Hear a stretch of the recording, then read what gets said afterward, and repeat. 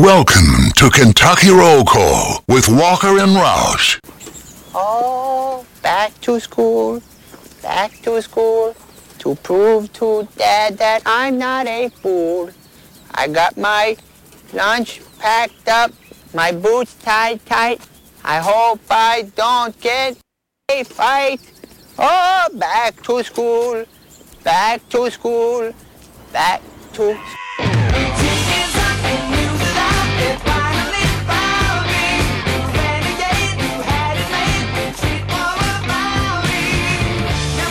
Welcome back, Kentucky Roll Call here on your Thursday morning. It's July 27th. TJ Walker, Nick Roush, and Patrick Ryan here. Appreciate you listening along. Text on into the Thornton's text line, 502-414-1450.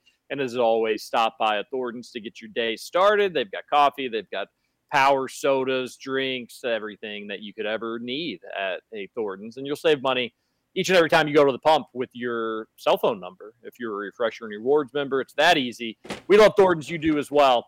That rejoin of Billy Madison, Roush, when we went into the studio yesterday, I'm sure you saw all those kids. Indiana, I think, is back in school. Some of them had their first day yesterday. Some of them have their first day today, I believe. Man, it's wild. July 27th. That's not right. Indiana, that's not right. They do like the extra week for Christmas, the 2-week spring break, the full week fall break. Like this is the hottest week of the summer. I mean, it totally defeats the point. Like the point of summer break was it's hot outside. Everybody take a break, and also it's expensive to keep schools cool enough to be able to have kids in them, right? During the hot days of the summer. So yeah, I don't understand. Don't understand at all. I don't either. It's horror. It's horror. Like that would just stink. July. I heard that rejoin and I was like, instantly I said, "Oh, I meant to bring up that we saw all those school kids outside the studio yesterday." And we didn't bring it up on the show yesterday, which even then, July 26th to go back is even crazier. But then I was like, well, probably about a month early for that rejoin. I was like, well, no, it's not. Like people are going back to school and they go back to school earlier and earlier every year. And I don't know. I don't keep up with the Indiana school schedule, but where are they like making up these breaks? Do they get like from December 15th to January 15th off? That's one thing, Roush, that was good about college is the Christmas breaks in college were awesome. Where in high school, I thought they were pretty like terrible. Too quick. It was busy. It was busy 2 weeks. And yeah, I think they do a month for winter break. They get a 1 week fall break and they get a 2 week spring break. So there's some very long breaks for year round. And they just do 8 weeks for summer. Just 8 weeks even. 8 weeks even. They get 2 weeks spring break? Yes. That is intriguing. That is intriguing. If you're a parent, do you take advantage of it? Do you go on like a 10-day trip? Can you afford it? Yeah, and I think the teachers like it because they just get more like longer breaks built in between. But the other argument is that there's less catching up from 8 weeks isn't as drastic as maybe 12 weeks, but like JCPS is back in 2 weeks. So like, it's not that much of a difference. Can you imagine how bad a 7th grade classroom smells on July 27th? Oh, I could not. I mean, it would be so like just like BO, probably BO City, USA, a 7th grade classroom coming close to you. But then secondly, there'd be like the overcompensators, the big body sprays. And Roush, he's not here, so we can talk behind his back. You know, it's one of our favorite things to do. But like Scooch was a big body spray guy until we kind of bullied him a little bit. And then he stopped.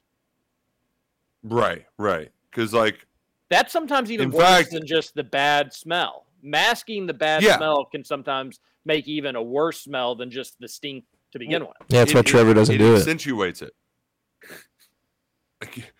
Sometimes you can get away with like, oh, it's a little BO, but like it's body odor, so like your nose is used to it. Adding like some sort of perfume, it just points it out. It's like our thoughts to the teachers out there. Yeah. I don't care what Matt Bevin says. We like you. Well, the Indiana teachers don't care about Matt Bevin. we're working on the timing still with P. Diddy and just our Yeah. pronunciations and clearing our throats. What was that, P. Diddy? I said the Indiana teachers don't care what Matt Bevin thinks of them. Huh? Nobody should care what Matt Bevin thinks of them, and apparently his wife doesn't. Yeah. And Which- Roush, if you can believe it, it's supposedly it's messy between them two. Yeah. The divorce filings are public, so some of the stories that are coming out, she's asking for child support, and his response from his lawyer is she's an able-bodied woman who can work and support herself. And it's like, well, she has been, a stay-at-home mom for 30 years, so like probably not the most qualified to enter the workforce and make a decent living to support her family. Yeah. Well, best of luck to their whole Yeah. family. Divorces absolutely stink. So They do. So good luck. Good luck there. What were you gonna say, Roush? You found out The show, How To with John Wilson. I figured it out. It's very weird. It's very different, but man, there's some. That's the scaffolding one was crazy, and then there's also, I don't even know what the name of that episode was, but it was such a weird episode that I was just like, I don't know if I can watch anymore like that. It was hilarious, but it was he found a group of people that want to get recircumcised. It's a very weird subset of humans, and they're real. They're real. That want to get. How do you do? How do It you do doesn't that? grow back. There's a whole episode about it, and it's however weird you think it is, it's even weirder. And he was just around these people, and it is, but like it's a subset of people on the internet that actually exist in real life. I wouldn't say that you're like my number one recommendation guy, but I do take your recommendations. Like if you say something's good, more times than not, I'll check it out. I listened to the Founding Son podcast, enjoyed it. I don't have any interest in watching that. That sounds horrible. Yeah, it was one of those that like Drew Franklin kind of tipped me off, and he was like, "I can't." It's like, "I'm warning you, it's not for everybody." But once you start watching, you just can't stop because you can't believe that any of this stuff is real. And he shoots it all on like a handheld camera, which is even more mind blowing. And it's just like, how do these? Like, and a lot of it just starts with him walking around in New York City filming stuff. But it's crazy. But speaking of walking around cameras, I'm looking at a movie set right now. I haven't gotten to the bottom of what this film is about, but I noticed some cameras around the Presbyterian church that's right around the corner from me, and I was like, "So are y'all doing a commercial or something?" They're like, "We're actually shooting a movie." Turns out my neighbor, who has a kid around Duke's age, he's directing it. I need to find out more, but they had to put notices in mailboxes because they're shooting, from like 7 p.m. to 7 a.m. the next few nights, and there's going to be a gunfight in one of them. And they wanted to warn the neighbors to like not be alarmed. We've alerted the authorities. You don't need to call the police if you see a gunfight or hear gunshots in the next few days. Wow, perfect time to commit a crime in the South End. I feel like I'm living in. It's always a perfect time to commit a crime in the South End. No better time, some would say. Is the shooting? Did they need like some backyard barbecue, above ground pool scenes or something? And one of them goes wrong, and there's drama, or like an ex-boyfriend shows up and just starts blasting. Is that what they were looking for? No, they were looking for an historic, scenic, some would say a Pleasantville-esque type setting. But I did think it was kind of. But Linden was all booked up. No, that's what it was. But like some of this stuff I was just curious about. It's like, how can you do all this shooting at night? But like they have lights going through every window to make in their different colors to make it look like it's daytime. So just kind of stuff you don't think about. Interesting. Maybe I should ask if they need any extras. Maybe they need a Michael Scarn to steal the show. Yeah, I think that'd be just be walking at the right place, the right time, and we could see you in the next movie. Maybe I thought everybody was on strike. I thought no more movies were being made. I think that's why they need Roush's neighbor to direct it. I don't think. Yeah, I don't think it's big time film. Okay. Well, he's going to make it big after this movie. Yeah. Okay. All right. Well, P. Diddy, do you have anything you wanted to add? No. Okay. We'll just do a little on-air producing, just because what we're used to. Keep your mic muted unless you want to say something, and that way we know that like you're ready to rock and roll with a quip. Okay. Like you see the little mute button. Yeah. Okay. Yeah. And that way, if it's off, it's like, all right, we know to throw it over to old P. Diddy, which is always a good time. Roush, I thought the women's game was boring, to be honest with you. Like, it got much better in the second half, but that first half was painful to watch. One, the United States wasn't doing anything. They were just getting dominated that first half, and they were losing. And secondly, I think the wind played a factor with just not being able to run their offense the way that they wanted. Got much more settled in the second half. A lot of drama what's our coach's name? Like Vladkin or something like that? Yeah, not really sure why he doesn't want to sub people. I mean, it's group stage. I actually have a tiny little bit of insight on a situation like this. Okay. Which I normally don't. Usually firing off the hips with this sort of stuff. But I was talking to a coach when I was doing the Louisville City broadcast, and I don't remember if Louisville City had a game similar to this, or they had an opponent, or maybe it was like a national team, men's or women, and something was because we had a very similar conversation to this about substitutions, and they basically said.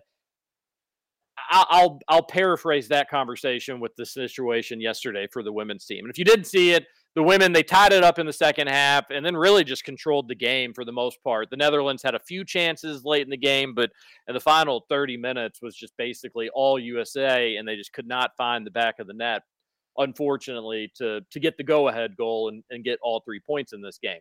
But around the 75th minute, people on social media, X or whatever, on Threads, all the different social medias, they were saying, "But use your substitutions. What are you doing? Like, it's 75th minute. Fresh legs out there. You only get 15 minutes to go. There's no overtime in the group stage. Like, what are we doing in this spot?" So when I was talking with a former professional coach, he had told me that it's not always that easy, and it's kind of like a common sense statement, but basically.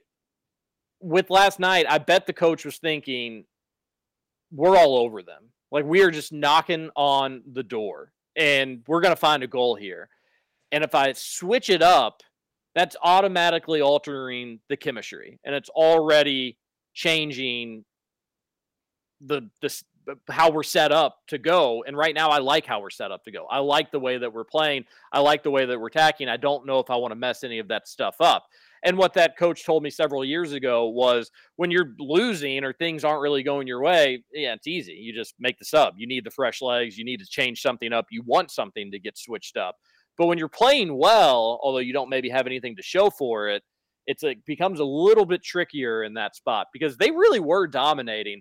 Now, that being said, Roush, I still think I would have made the subs. And once you saw the subs, it even turned it up a notch. So the chemistry aspect didn't really change, at least in my opinion. They maybe gave up a little bit more on counters, but that's, I think, the dilemma was, do you want to mix up what is working for you? And then he kind of, I'm sure, just started to run out of time where it was like, okay, I just got to make these subs now. Even if we are close, I've just got to switch something up here. So I think that maybe that provides a little bit more insight. So that makes sense because it did turn into one of those frustrating games where the U.S. was dominant in that second half, but they had nothing to show for it on the scoreboard. Like, it's like, how close can you get to scoring a goal without actually scoring? The one that was the closest, I thought, was it just skimmed right off. I forgot who took it, but it was kind of like a second chance, and they the U.S. I don't know, I don't remember who it was, just gripped it and ripped it towards the left side of the net, and it just skimmed off. But they had a lot of corner opportunities that were close, a lot of headers. There was just so many. Oh, the one that was just maybe a few inches that I think it was Sophia Smith that had the left foot, and just 6 inches. You know, if it's a foot to the left, like, it's in the net, but it could have also been blocked. Those games were tough. I was disappointed with the goal we gave up. Like, initially it looked like we were just totally hosed. They were gonna score, and then we survived the initial attack. It's always the rebound. We cleared it not well, but it got out of the box again. And I get for the goalkeeper, it's a crowded box. You can't really see exactly where the ball is or the trajectory of the ball after it's coming off the foot. But you had plenty of time to dive, and it wasn't all that far out of reach. And it also was a pretty far shot. I just think if you're the United States World Cup goalkeeper, that's probably one that you need to find a way to get a mitt on. But I think a disappointing draw, all things considered. One, just to look that way in the first half was not good. And then second, while you looked better, you still came away with a draw. You're still only able to get one goal, even when you were looking as good as you were. So it does put some juice on the Portugal match, the final one, which I believe is Tuesday. And I think this is the one that's in the middle. The one that's in the middle of the night, which I don't. Not sure I think the play there is probably set the alarm for 4 and just catch the second half. I just was. It's one of those things where I'm very much a flyover. But like I said, I will get into all of the World Cup games, especially in the summer. That was what threw me off the last World Cup. Putting it in wintertime, in between college basketball and college football, like it didn't register with me. So I'd never heard of Lindsey Horan before. But as I'm watching it, like this is right after halftime, and Carly Lloyd's telling me that, like, you know, they're looking disjointed, but a lot of it's just because they aren't bringing the juice to the field. Well, Lindsey Horan had some freaking juice. She got, drilled on that tackle. I thought she might have legitimately hurt her knee. And I was like, damn, that was a tough fall. And then almost immediately after she walks it off, is immediately thrust into the action. They go into the box for a corner kick, and she's just jawing at her teammate that tackled her. The refs got to, get them together to bring, let's have a kumbaya. And I loved it. She was not having any of it. She was just jawing. I was like, man, I like this girl. This is awesome. Like, she ain't taking no bleep from nobody. Like, she's got that dog in her. It's like, you know how awesome, it was going through my mind. I was like, you know how badass it would be right now if she scored? And no sooner it went through my mind, bam, header right to the back of the net. Brooke had fallen asleep, and I did the, get up and just oh, yeah, woke her up. And she was just like, what just happened? I was so fired up. That was an incredible moment. And as bummed as I am about the draw, having that moment, I'm in, I'm hook, line, sinker. They got me, TJ. Would you say that you're not a Danielle Van de Donk fan? Van de Donk can suck a donk. Translates to Danielle Van de Donk in English. I love the fact, too, that they are club teammates. And so, that even added even more juice to it, right? It's like Danny Rojas and I forget Van Dam, the goalie, when they play international. Oh yeah, that's a great scene. The Dutch team, easy on the eyes. Yeah, very, but their strength was in their defense, just being big and stout and strong back there. I thought their strength was in the midfield. When we could get it up and attack, we sustained attacks. We had good looks. You really needed more than one goal with the opportunities United States had. And then defensively, I thought we were a little shakier than what I am used to seeing with women's soccer. Right. But if the ball went to the middle, it just felt like the Netherlands would be on the attack, and we'd have to clear it out into an attack. I thought our midfield was horrible yesterday. I thought it was pretty mid. Am I right, P. Diddy? Hey. Roosevelt was pretty awesome, though. She's always awesome. I wonder, does she usually not start? I think they said she's coming off an injury, so they were starting actually the Racing Louisville girl, Savannah DeMello, who I don't know. It's hard for me to have strong takes on who's playing well or not. But I did appreciate that she just started getting frustrated at the end of the half and just fouling the hell out of the Netherlands before she got subbed out by Lavelle. All right, let's end hour one here. We're going to talk conference realignment. Colorado on the move, supposedly, back to the Big 12. Is that going to be an awkward reunion for them? What that will mean for the rest of the college football landscape. And then the Thornton's text liners have come through. Thank you all. You always do. So we'll get to those as well. A lot to get to in hour number 2 of Kentucky Roll Call. TJ Walker, Nick Roush, and Patrick Ryan will be back.